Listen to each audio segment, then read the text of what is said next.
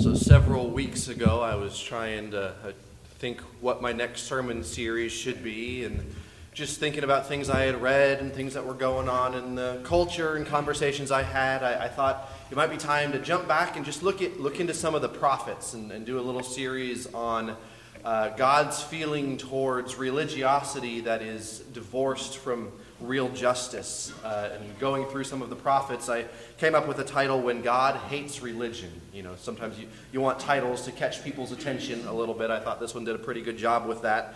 You think, well, God hates religion. Well, he's the one who invented religion. So I thought it might garner some attention and lead to some good discussion, and it has. Little did I know, as we're going to see later on in the sermon, that this would be extremely relevant to things that are going on in our country. And we'll get to that in a little bit. I just want to recap the series a little bit. So far we have looked at some of the prophets. For those of you who are Bible fans, you know that the prophets are the ones that God raised up to call the nation of Israel, to call his people back to repentance after they had drifted away from his initial vision for them. God called the people, starting with Abraham, and then they began to grow and to multiply, and then they were put in slavery in Egypt for 400 years, and then God used Moses to lead them out in the Exodus and give them a land of their own, and in that process he gave them a covenant, a series of laws, some instructions on how they were to worship and how they were to take care of one another and other people.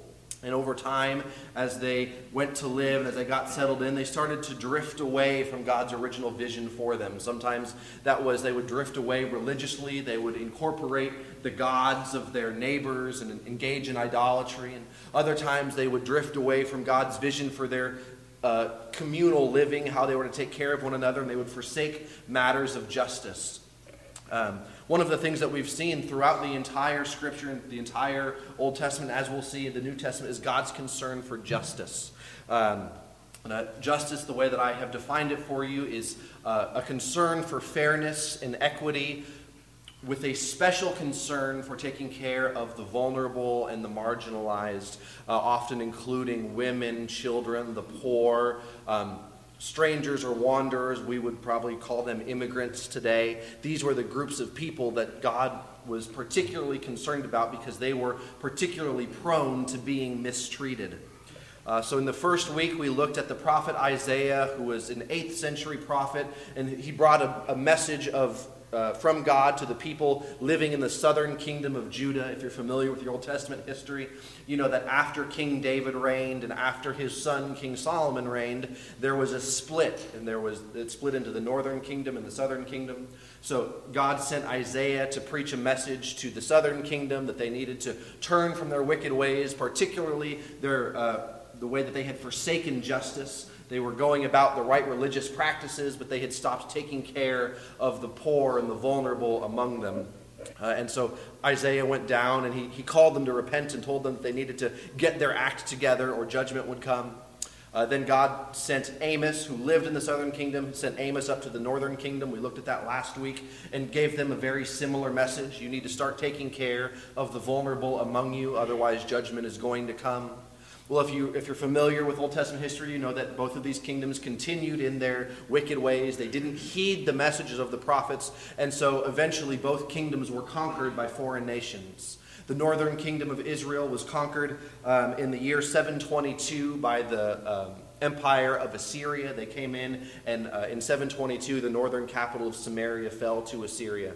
About 150 years later, the southern kingdom, whose capital was Jerusalem, fell to the empire of Babylon. They came in and Babylon took over the southern kingdom of Judah. And both of these events were viewed as God's judgment on the people for failing to uphold their end of the covenant. Because they had forsaken God in this covenant, because they had forsaken justice, these conquerings were viewed as God's judgment. God withdrew his protection from his people because they had broken their end of the deal, and this was to wake them up and get them back. So about 70 or so years after the southern kingdom of Judah had been carried away, they had basically all been deported to Babylon. That's how they did things back in. The Babylonian Empire came down, and they would move people groups around. That was a way to keep control of their empire. So they deported most of the people who were living in Judah to Babylon. And they were there for about 70 years, at which time a new king came up, and through series of different things. They were the people of Judah were allowed to go back to Jerusalem and rebuild their city and rebuild their temple. So that sort of brings us to today's text. And when they came back from exile in Babylon, they believed that God was going to show up in their city again, in their temple again, that God would show up and bring salvation and restore them sort of to their former glory and their former greatness. And so the text we're going to look at today is Isaiah chapter 58. Isaiah chapter 58. If you have your Bibles, we'll put the text up on the screen as well. Most scholars believe that Isaiah 58 was directed toward the people who had come back from exile. Scholars who have studied Isaiah show us that there's basically three sections in Isaiah.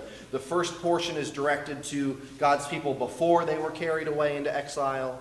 The middle portion is directed towards God's people while they were in exile. And then the last portion is directed towards God's people after they had returned from exile. So Isaiah chapter 58 is a message that God sends the prophet to tell people who had returned from exile. Here's what he says. This is God speaking to the prophet, telling the prophet what to tell the people. Shout it aloud. Do not hold back. Raise your voice like a trumpet. Declare to my people their rebellion and to the descendants of Jacob their sins. Now again, this is post-exile, so what we see here is that already, having come back from exile, the people had already fallen into rebellion and sin. And God is now sending a prophet again to deliver a message to them to help call them back to repentance. So that might raise a question, well, what was their error? What was their sin that God was sending the prophet to correct? It's a great question. Here's what it was. For day after day they seek me out. They seem eager to know my ways. At which point you're like, wait a second. That sounds like a good thing. Right? Aren't we told to seek God? Isn't that in their instruction there to seek God? This sounds like a good thing. And yet God is saying that this isn't necessarily the best. For day after day they seek me out. They seem eager to know my ways as if they were a nation that does what is right. In other words, they're going through the motions of seeking God out, all the while they are still doing things that are not right. And we'll see what some of those things are. As if they were a nation that does what is right and has not forsaken the commands of its God. They ask me for just decisions and seem eager for God to come near to them. In other words, they're going through the right religious motions, God says. They're doing the right religious things that are instructed to seek him out. But all the while, in their nation, they're forsaking the commandments of God and they're not doing what is right. Here's what's going on. Why have we fasted, they say, and you have not seen it? Why have we humbled ourselves and you have not noticed? This is what the people who were living in exile were saying. They were fasting, right? Fasting was a form of seeking God. What fasting included in that time period was they would keep food from themselves. They would not eat. They would oftentimes take off their regular clothes and put on what's called sackcloth. Think of like a potato sack, right? That it's just like this rough, uncomfortable material that they would put on. They'd often cover themselves in ashes or sit in ashes. And it was a way of mourning, and it was a way of afflicting themselves, hoping to get God's attention. Hoping that God would see their self-inflicted affliction and would have mercy on them. It was sort of a form of repentance. But it was a way for God to say, look at what we're going without God. We're trying to get your attention. And they hoped that God would show up and that this would win his favor, that this self-affliction would get God's attention.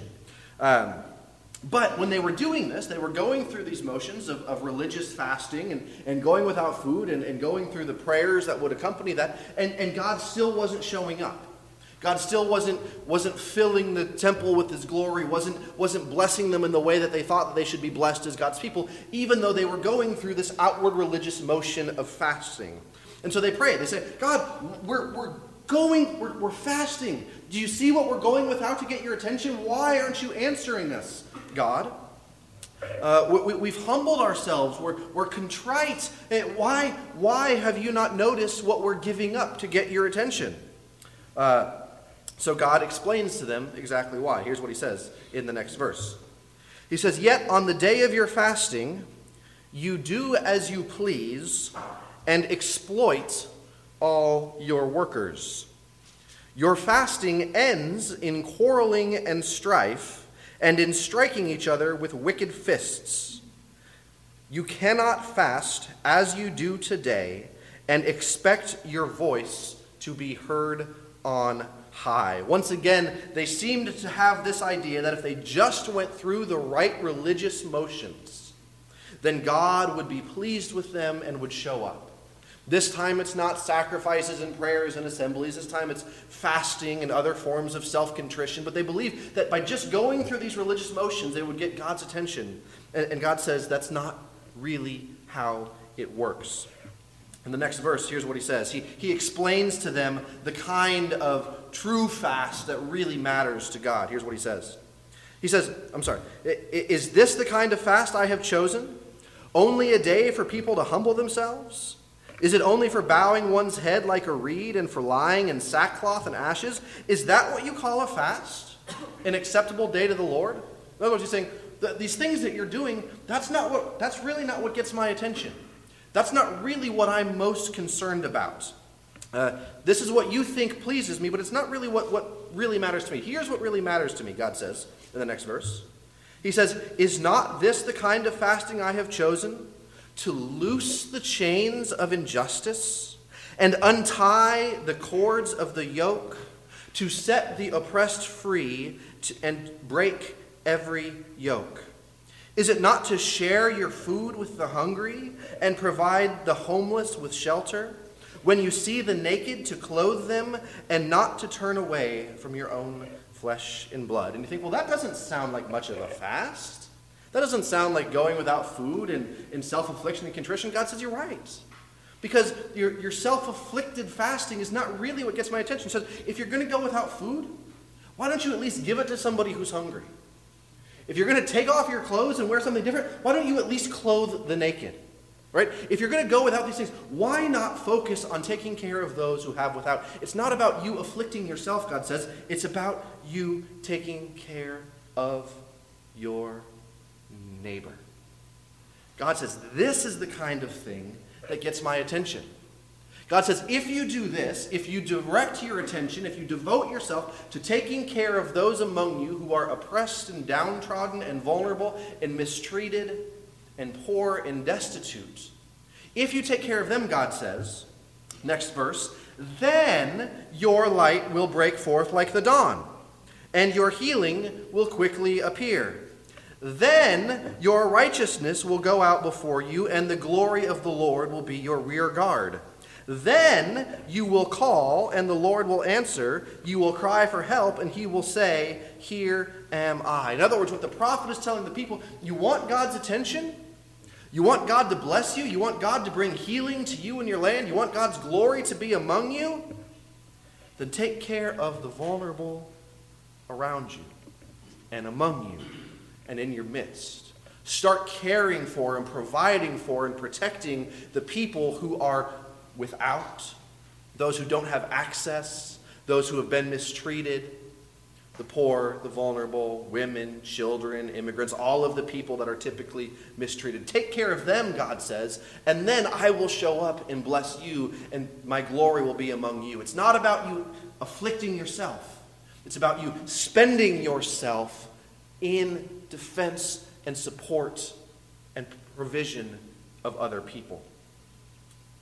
Just in case we don't get the point, the prophet repeats it in the next verse. He says, if you do away with the yoke of oppression, with the pointing finger and malicious talk, and if you spend yourselves in behalf of the hungry and satisfy the needs of the oppressed, then your light will rise in the darkness, and your night will become like noonday.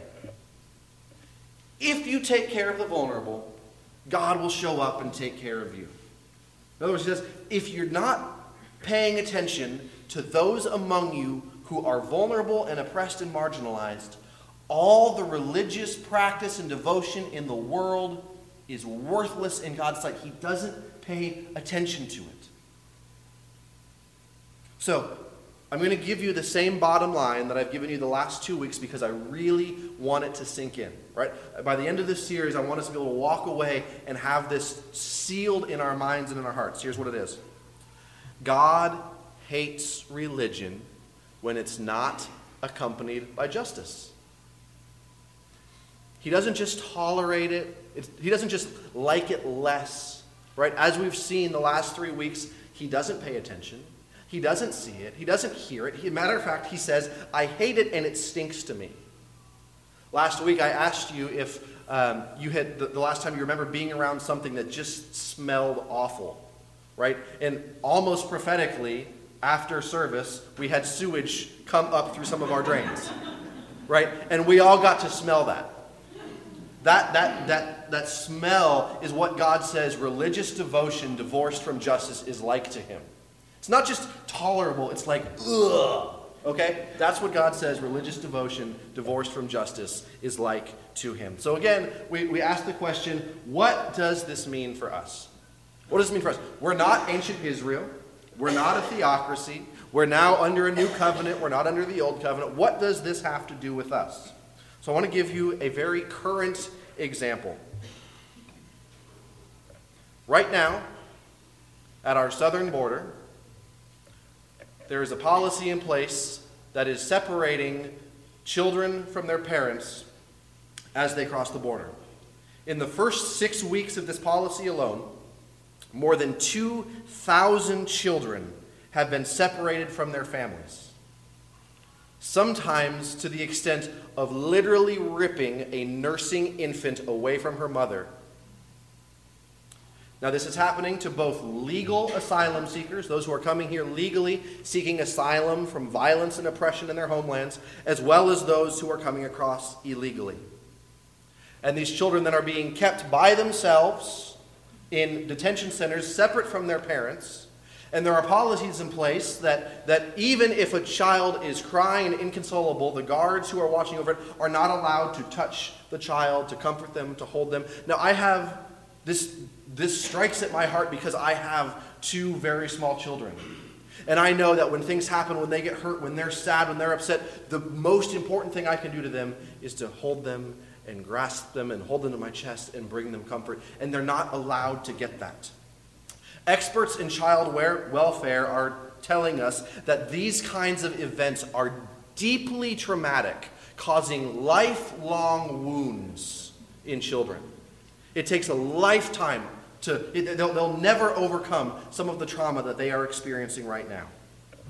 So, knowing what we've gone through in this series, knowing God's concern for the vulnerable, women, children, the poor, immigrants, knowing what we know about Jesus and his emphasis on caring for the least of these, those who have been downtrodden and excluded, I have a question for us. Here's what it is. Can you honestly imagine Jesus being okay with this? Can you honestly imagine Jesus being okay ripping children away from their families simply because they crossed a border? Keep in mind that Jesus himself was a part of a refugee family. When Jesus was born and was a young child, and they found out that Herod was trying to kill the other young children, Joseph and Mary and Jesus fled their homeland because of violent persecution and went into the land of Egypt seeking asylum and refuge. If that happened today, to put this in perspective, and Jesus was born in Mexico or Honduras or Guatemala, and they were seeking asylum and they came to our border, policies right now would rip baby Jesus away from Joseph and Mary and keep him separate. Can you honestly imagine Jesus being okay with this? The same Jesus who consistently taught and modeled that the law should never take precedence over compassion and the well-being of people. This was a consistent message. He was always bumping up against people who were saying, but the law, but the law, but the law. And Jesus said, but people, but people, but people. Can you honestly imagine Jesus being okay with this? The answer is obviously no. The answer is obviously no. If you answered yes, it's time to go back and read your Gospels. It's time to spend some time reading through the stories in Matthew and Mark and Luke and John and getting to know Jesus, because there is no way that you can read the Gospels and understand Jesus and believe that he would be okay with this kind of inhumane practice. So I'd like you to imagine then how Jesus would feel if people tried to use the Bible to defend this separation of families. How do you think Jesus would feel if people tried to use the Bible to defend separating children from their families? You don't have to imagine this happening, because just this week, the press secretary of the United States said, quote, "It's very biblical to enforce the law," talking about what's going on at the southern border. The Attorney General, the top law enforcement officer in the United States, appealed to Romans chapter 13 in the Bible in defense of separating children from their families. We're going to get to Romans 13 in just a minute. But first, I want to take just a minute and talk about a concept that I think will help us as Christians. And that's this concept of biblical versus Christ-like. Right? We throw around a lot of times the biblical response. What does the Bible say about that? And I'm not sure, and I think it's becoming increasingly clear that that's not the best question. Right? Because there are lots of things that are biblical that aren't Christ-like. If you guys want to check your tags, if you're wearing mixed fiber clothing, the Old Testament says that you should be punished. Did you know that? It's biblical. You like shrimp? Cut off from your people. It's biblical. Right? There are lots of things that aren't biblical. Yes, separating children from their parents is biblical. You know who tried to do that? Herod. It's in the Bible. You can find a verse to support it.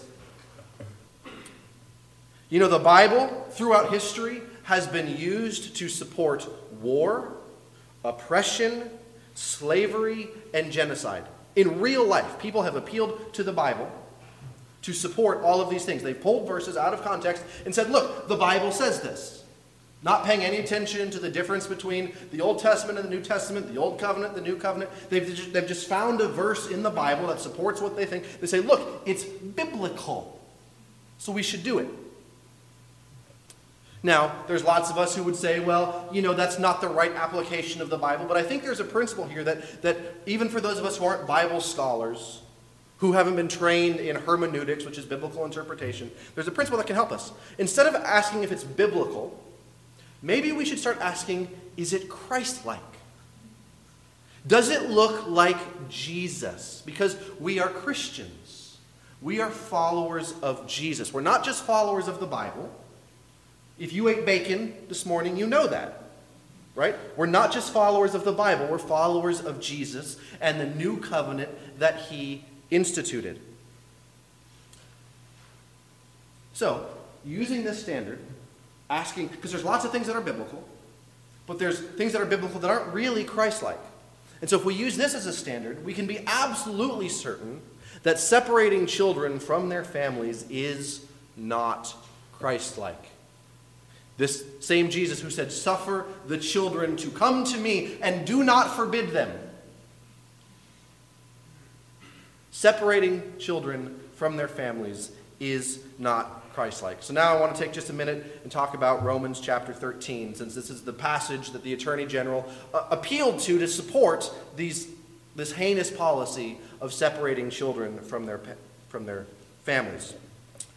Just as a bit of background, I want to point out that this is also a passage that was appealed to by the Nazis in the Holocaust. The Nazis appealed to Romans chapter 13 to support their actions in the Holocaust.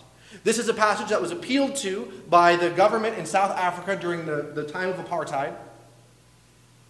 This is also a passage that was appealed to by white Southern slave owners during the time of slavery, in justifying their practices of slavery and ripping slaves from Africa, separating them from families, and all of the things they did. They appealed to Romans 13 to justify their actions. So what does Romans chapter 13 say, Thomas? That's a great question. Here's what it says. It says, "Let everyone be subject to the governing authorities, for there is no authority except that which God has established. The authorities that exist have been established by God. Consequently, whoever rebels against the authority is rebelling against what God has instituted, and those who do so will bring judgment on themselves. For rulers hold no terror for those who do right, but for those who do wrong. Do you want to be free from fear of the one in authority?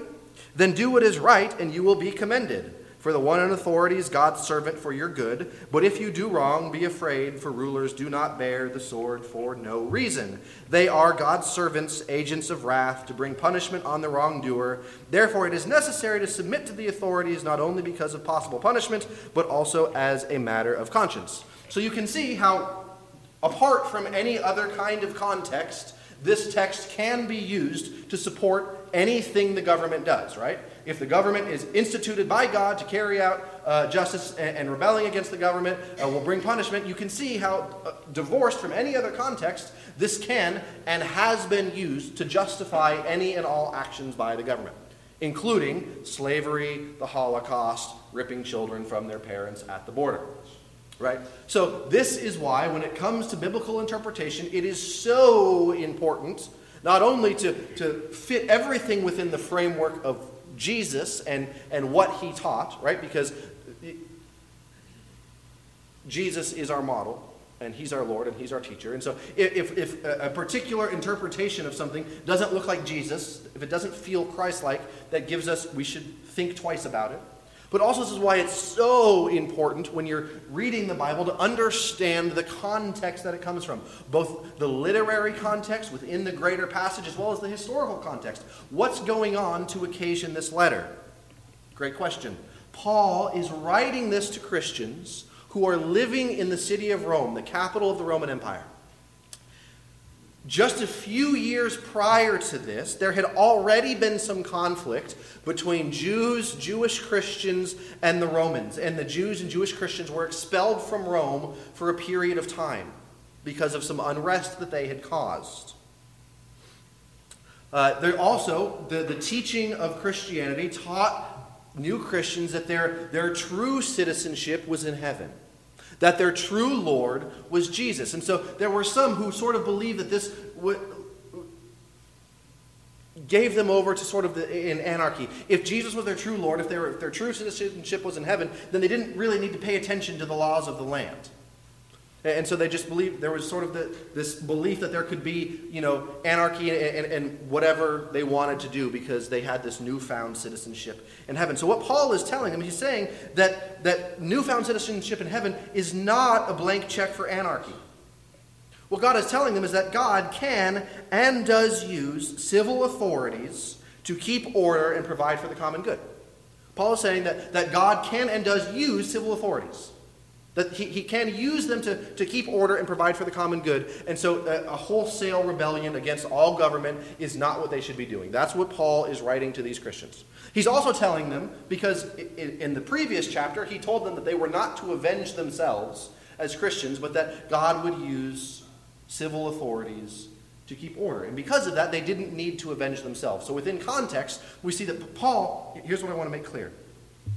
Romans 13 is not a divine rubber stamp on all government activity.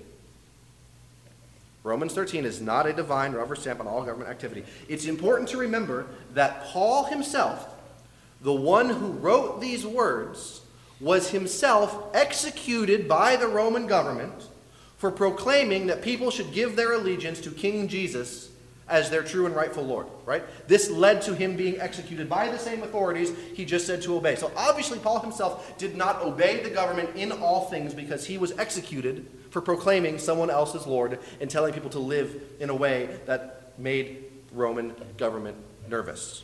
Okay, so we have to keep context in mind here. Basically what Paul was saying is don't make any unnecessary waves. The message of Christianity, he says, is radical enough as it is that you don't need to make unnecessary waves.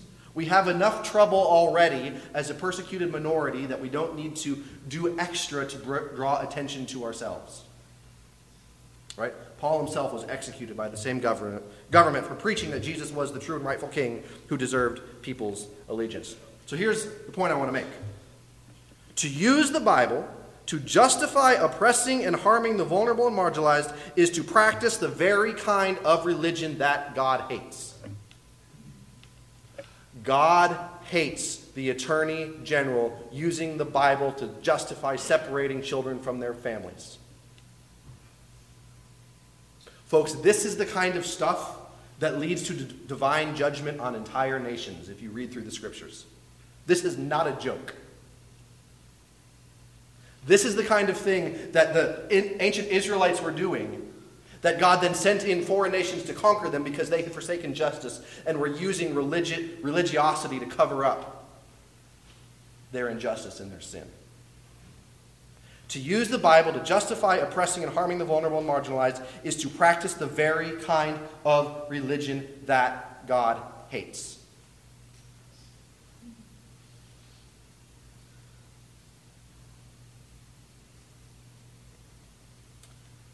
So, I want to now address the main concern that I have seen among well-meaning, good-hearted, sincere Christians, and that's this.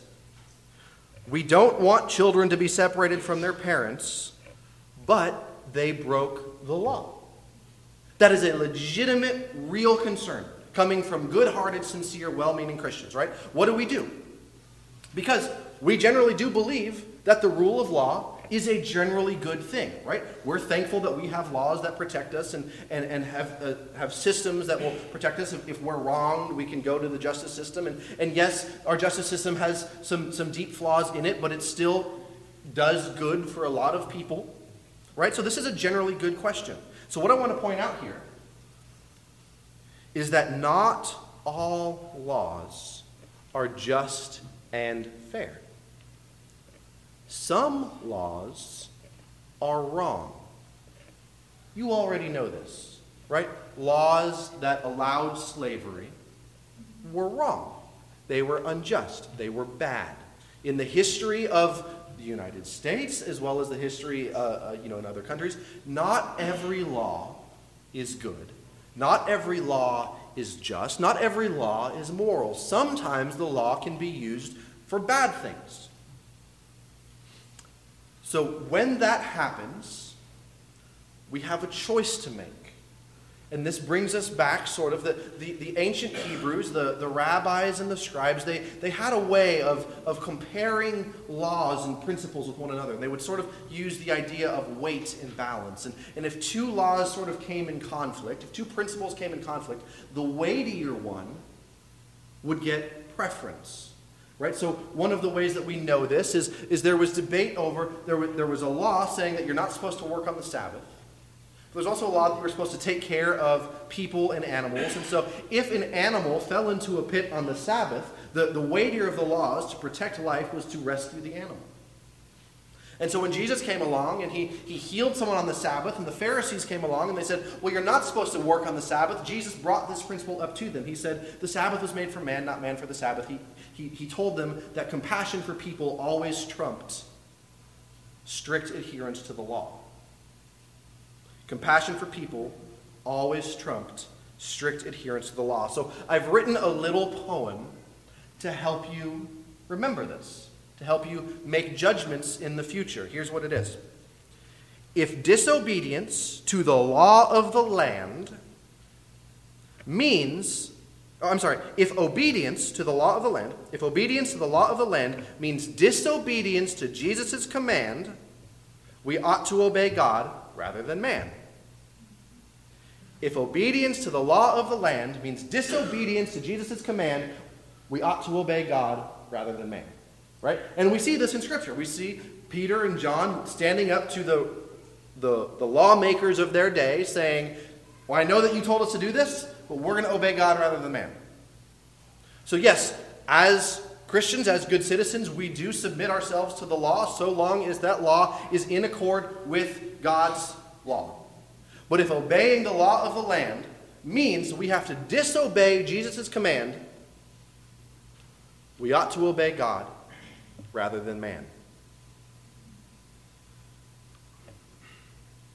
separating children from their families is in conflict, it's disobedience to Jesus' command, who told us that we will be judged by our treatment of the least of these.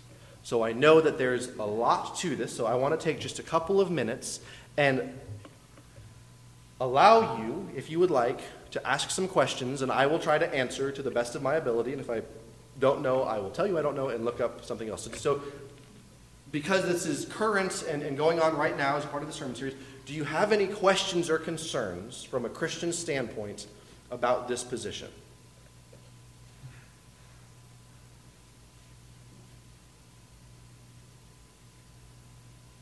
Okay, well, either I was very clear or you're too nervous to ask in public, either one. If you have questions and you want to talk afterwards, please feel free to pull me aside. I'd be happy to sit down and explain my perspective and my heart and my research to you. So in light of all of this, in light of the fact that we've seen today that God says that the thing that we can do that most pleases him is by taking care of those who are vulnerable and marginalized, that if we want God's blessing in our lives, we should pour ourselves out and spend ourselves on behalf of those who have been hurt. You might be asking, oh, okay, well, what can I do? What can I do living in Bloomington, Indiana, to help address this problem going on in our nation as a Christian? That's a great question. What can we do? So because of that, I have asked Kristen, she has put together for us a little flyer with certain things you can do. It has the contact information for our representatives here in Indiana, for our senators and our congressperson. It has their phone numbers, as well as a little script if you would like to call your congressperson and share. There's even a little script there, so you don't have to come up with what to say, that will express your concern about what's happening at the border. And you can tell your congressperson that you don't support this policy. There's also on the other side of the sheet a list of 3 different organizations that are working to help bring justice and compassion and change for these groups. And so if you'd like to, maybe you're not comfortable calling a congressperson, maybe you can't go down and volunteer, but maybe you have a little extra money you want to donate. There are some websites that you can log on to, and you can donate to organizations that are providing real, tangible relief. I wanted to make sure that we had a real-time opportunity to do something to help bring about justice to those who are being oppressed and marginalized in our own country. So we will have those at the back as you leave. So once again, God hates religion when it's not accompanied by justice. God hates when the Bible is used to defend injustice. God loves when his people pour themselves out in service to the marginalized and the vulnerable. This is the kind of thing that God pays attention to. This is the kind of thing that God loves to respond to and bring his blessing upon. Let's pray. Lord, we thank you for preserving these things in Scripture for us. We thank you for your heart for those who are lost and vulnerable and marginalized. God, that makes you a God that is so different from all of the other so-called gods that people worship, that you are concerned for those that nobody else is concerned for. Father, we thank you that you have kept these stories for us. Father, we know that right now there are things going on in our nation that you hate. The separation of children from their parents and the misuse, abuse of the Bible to justify that. So Father, I for those of us who may feel convicted for this, I pray,